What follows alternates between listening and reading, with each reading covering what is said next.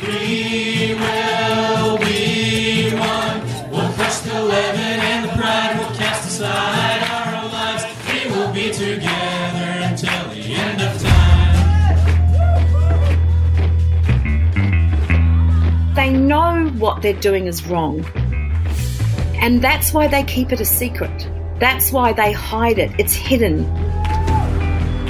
They were 5 hours grilling and grilling and grilling. I was exhausted emotionally, spiritually, and I was thinking about my dead baby. Then you would have said, don't listen to them. Satan's talking to you, is trying to take you away from the community, from God and Yeshua. I lost everything.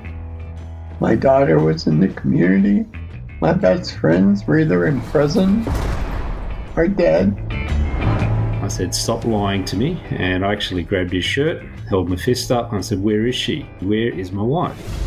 My only way to survive was going out and handing free papers and evangelizing people and trying to recruit them there. Christ has changed our hearts, that we have to turn away from sin and walk in righteousness. And all I want to do is scream to these people, just run. Get the fuck out of here. Hi, I'm Tim Elliott, an author and journalist.